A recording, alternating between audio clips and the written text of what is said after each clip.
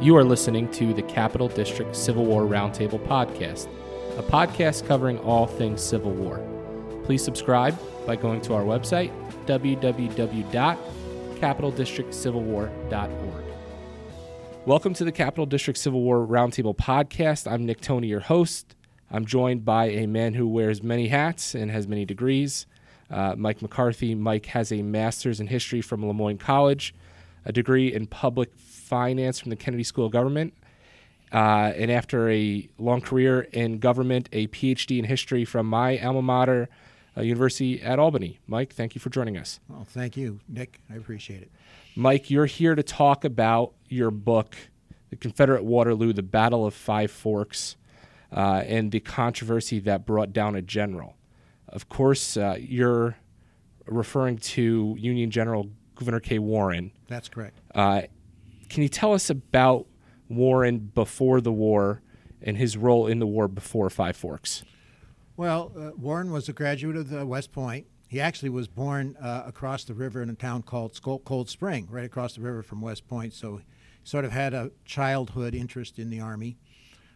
He went there, he was second in his class, and in those days, the top two graduates would be put into the engineers. So he was an engineer. He then did some survey work. He did a lot of work for the contemplated Transcontinental Railroad. So he did some studies in that. And then toward the beginning, just before the war, he became a professor at West Point in mathematics. He then became the lieutenant colonel of the 5th New York, a pretty well-known infantry regiment. Soon thereafter, he became the colonel and then a brigadier general of a brigade that included the 5th New York.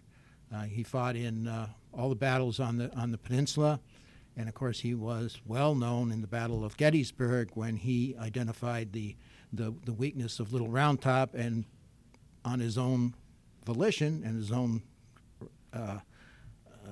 initiative, he moved troops up onto Little Round Top to save that part of the Union line. As a result of that, General Hancock was wounded at Gettysburg, and Warren was made the acting Corps commander for the 2nd Corps. And he held that post until May of 1864, when he was assigned to the regular command of the 5th Corps, and Hancock returned to the Army. In the Overland Campaign, he and Grant sometimes were not exactly in sync. Warren, I think, was a more careful general. He was not as anxious as Grant seemed to be sometimes to throw men into a conflict that they would not come out well. Again, this is a controversial subject. Some historians say he was too conservative, and others would say he was smart and Grant was too aggressive. Well, I think that sets us up perfectly for what happens at the Battle of Five Forks. Before we get into the whole controversy surrounding what Warren did or didn't do and the problem that Grant and Sheridan had with Warren, what is the military significance of Five Forks, and what role does Five Forks play in bringing the war to a close? Well, as a Confederate general said, it was the Waterloo of the Confederacy, and some people have criticized my use of that term. It was not my idea. It was General Munford, who was a division commander at Five Forks on the Confederate side, and he basically said that it was Five Forks that basically broke the eggshell that protected the Confederate Army at Petersburg, and once that was broken, once the Union forces broke through at Five Forks, General Lee had no chance to save either Petersburg or Richmond, was forced to begin his retreat that ended at Appomattox. So Five Forks is not the only battle, but the one that happened to be the final straw for the Confederate Army of Northern Virginia. Last month, Chris Mikowski, author who wrote a book about Spotsylvania Courthouse, didn't pull any punches when talking about General Sheridan. And neither do you. You're very critical of Sheridan.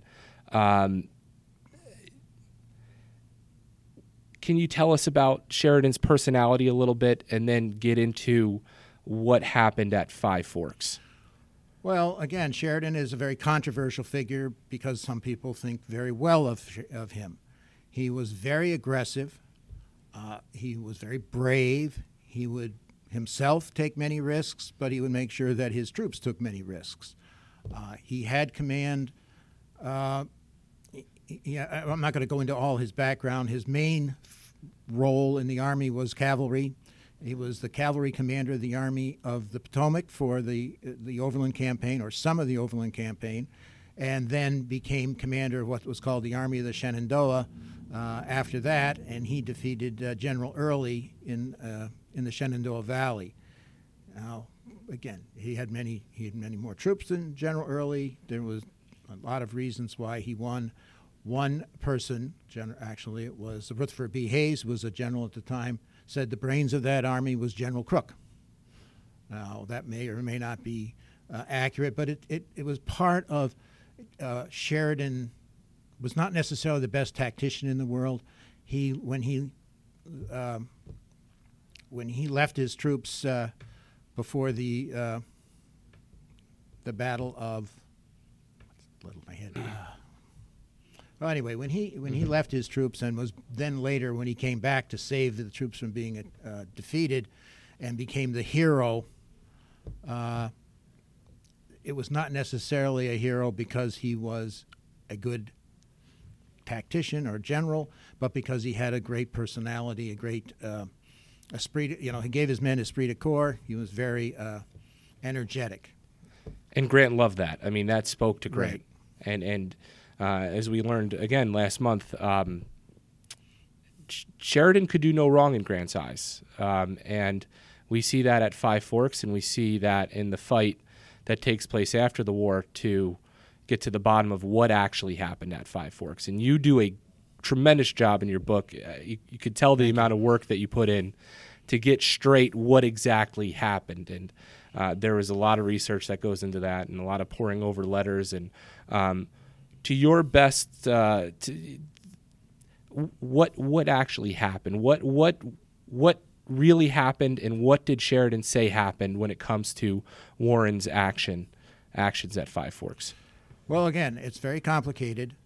There's several things to think about. You actually have to pay some attention to General Grant as well, because Grant had in his mind that Warren was not performing up to what standard he wanted, whether it was accurate or not.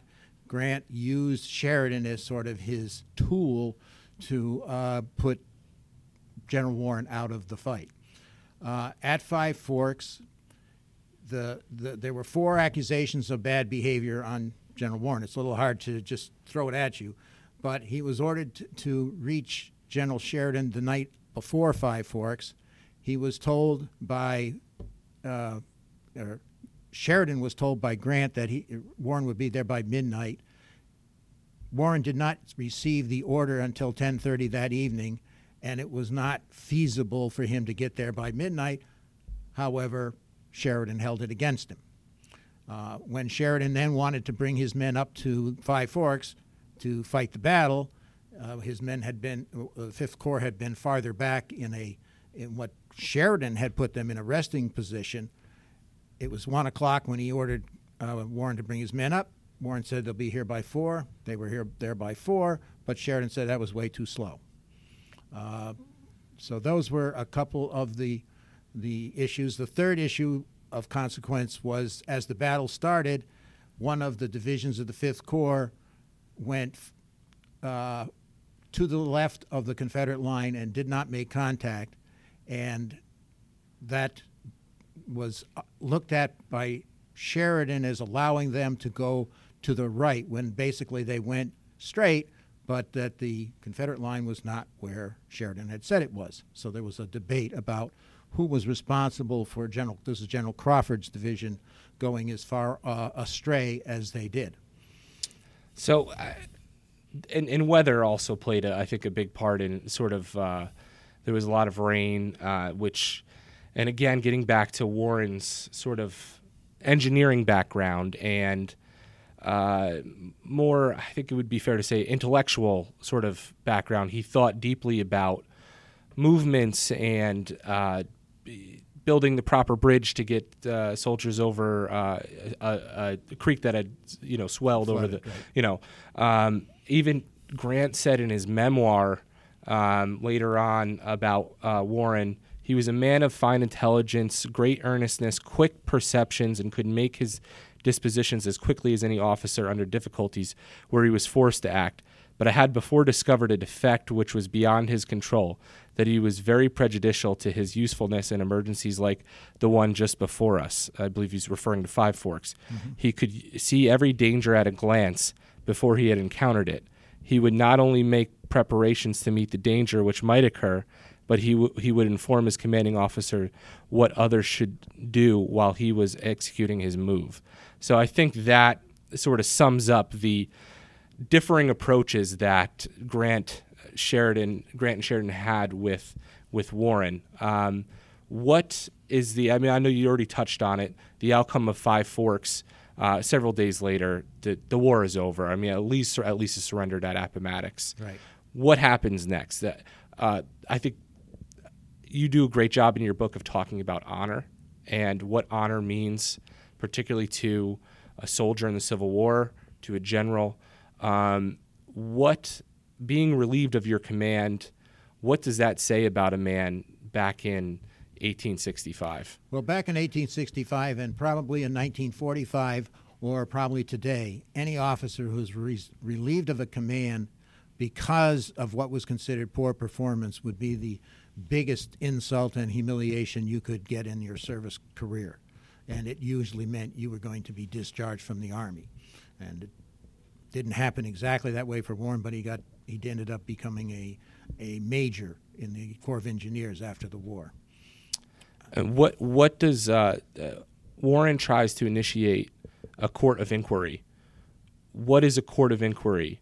I believe Grant and Sheridan are successful for many years in preventing that from happening. A court of inquiry is sort of unique to the military in that it is the case where a person who's already in effect been punished for an action has an opportunity to sort of reverse time and be tried for whether he actually committed the offense. So it's almost like a reverse trial, whereas the guilty party is the one who initiates the action to try to eliminate the guilt he's been charged with. And certainly in this case, he was charged with guilt, and that was why he was relieved of his command. There is no other reason anybody would be relieved at that time of the war.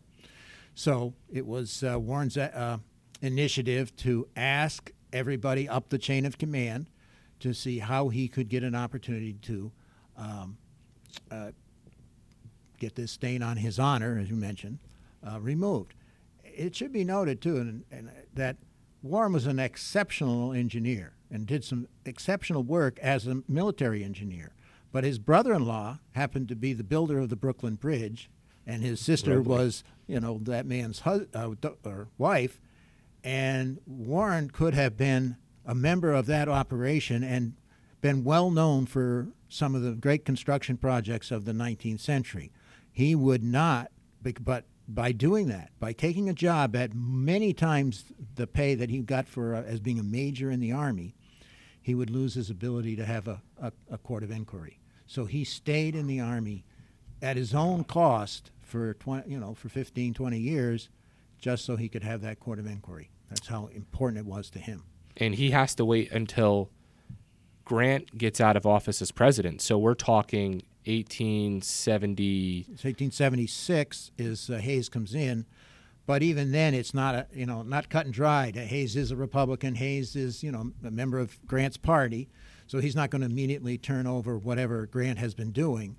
However, he did come to understand that there was an issue that ought to be exposed or given a chance for General Warren. And Warren, forgive me if I'm wrong, but Warren is a Democrat, correct? Or at least I would guess that was played. So. They played with that in the newspaper that it was a Democrat and maybe even a sympathizer of Lee. I mean, so Warren is sort of fighting this very uphill battle. Right, tremendously uphill.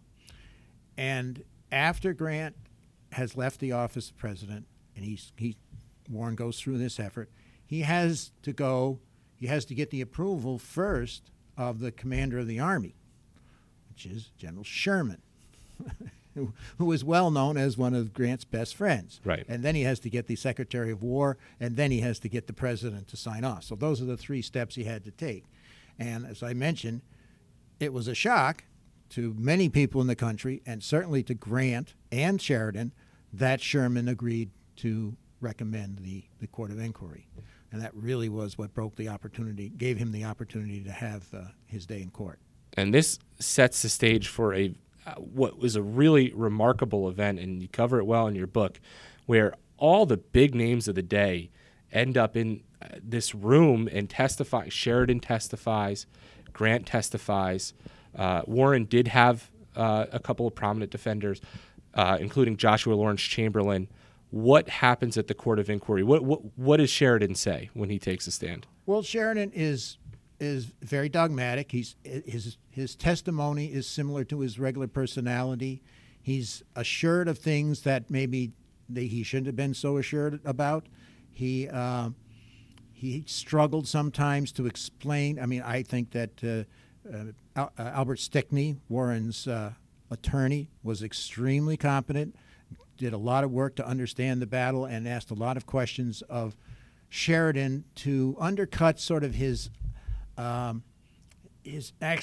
so dogmatic belief in what he said was true. His what they call his accusations, or his imputations, I guess is the military term. So I think Sheridan claimed at one point that he marched his soldiers 60 miles in 12 hours. Yeah, and that was ridiculous. Right.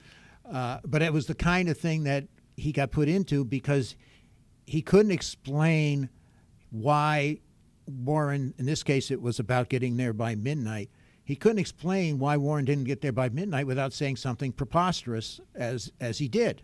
And so that immediately undercut the whole argument anyway. So most people who read that and have heard that testimony at the time thought it was ridiculous. Right.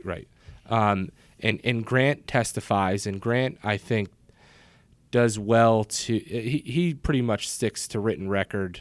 He doesn't want to. Well, I'll let you explain it. What is Grant? Well, one of the things that I didn't understand before I started doing this, but realized Grant was really one of the worst historians in history.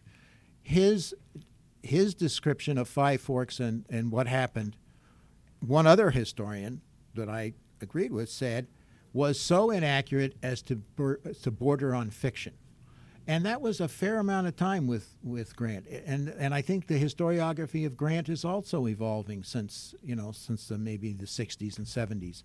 And there are a lot of things that Grant did which, besides his tactical and generalship abilities, but how he thought about people, how he reported his events, those things are important because he had a very popular and well-read memoir that most people took as this is the gospel of the Civil War. And even into the 40s and 50s and 60s, that was still a gospel of the Civil War.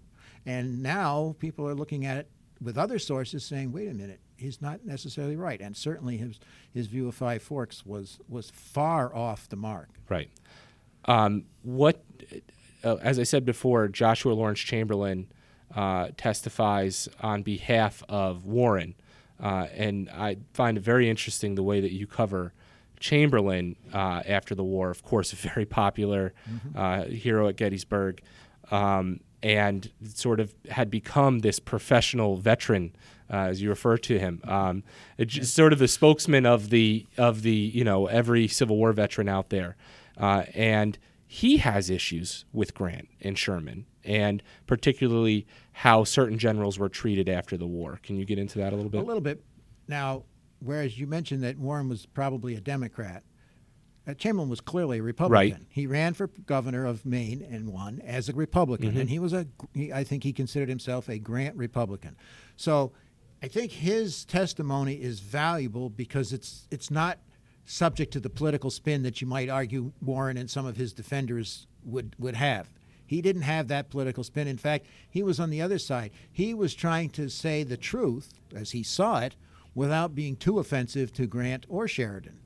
And I think that that's why his testimony was very valuable. And he also understood the tactics of fighting. He was a very astute officer, probably would have gone farther had he not been wounded so many times and missed so much time. And he really explained a lot of where Sheridan would just say something about Warren as he wasn't paying attention or he wasn't really on a particular topic. And Chamberlain say, no, that's what he's like. But he was definitely involved and definitely fully engaged in getting ready for the battle and in fighting the battle.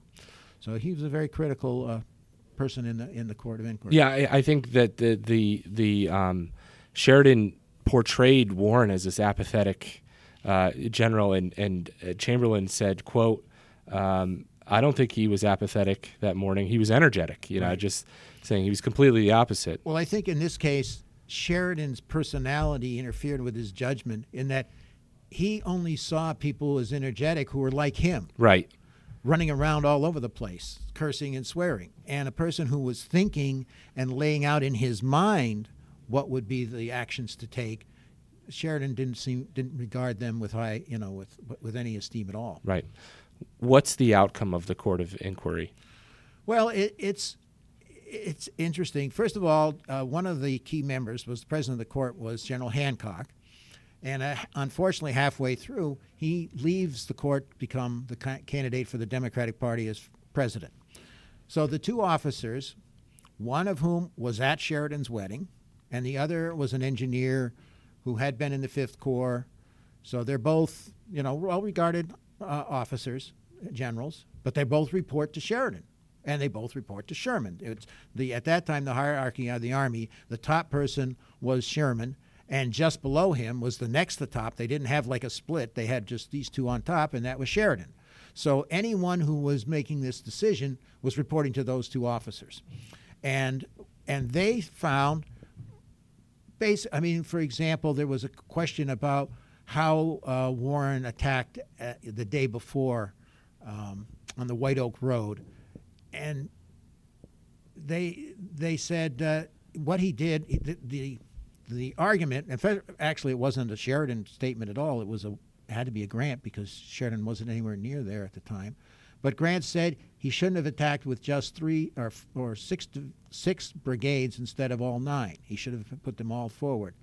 And there was a lot of discussion that it wasn't an attack. It was a reconnaissance in force. Anyway, the court said what he did was fine, but he probably should have been up at the front rather than back and trying to communicate with Meade. Not exactly a huge... there are times generals should be in the back doing various things. And so they had a couple of statements, but on the key ones, especially the fact that Crawford's division sort of wandered away, he didn't wander away, and Warren took the proper steps to correct that problem. Also, when Warren said he's going to bring his army, his corps up, the court said, well, a corps commander wouldn't go back and talk, tell every division what to do. He had staff. They told him. They all knew what to do, and they did it. And so the court was, with a couple of gentle criticisms, pretty much in favor of Warren. And I'd say enough in favor that there was no justification for being kicked out of your job. What happens to Warren? Well, the court decision goes through a process. It's the Army, after all. Right. And there's the Solicitor General of the Army named Swaim, who's a huge friend of the late President Garfield at the time. So he holds it up for a long time, writing a long, belabored defense of Sheridan's position. And then it goes to the Secretary of War, who is Robert Lincoln. And they're trying to finish this up. Warren has been pushing to try to get it decided, and he dies before it ever comes out. And Lincoln tells Stickney, his lawyer, well, in those cases, we don't normally publish the results unless the widow asks. So Stickney goes to Warren's widow, who does ask, and it does get published. But,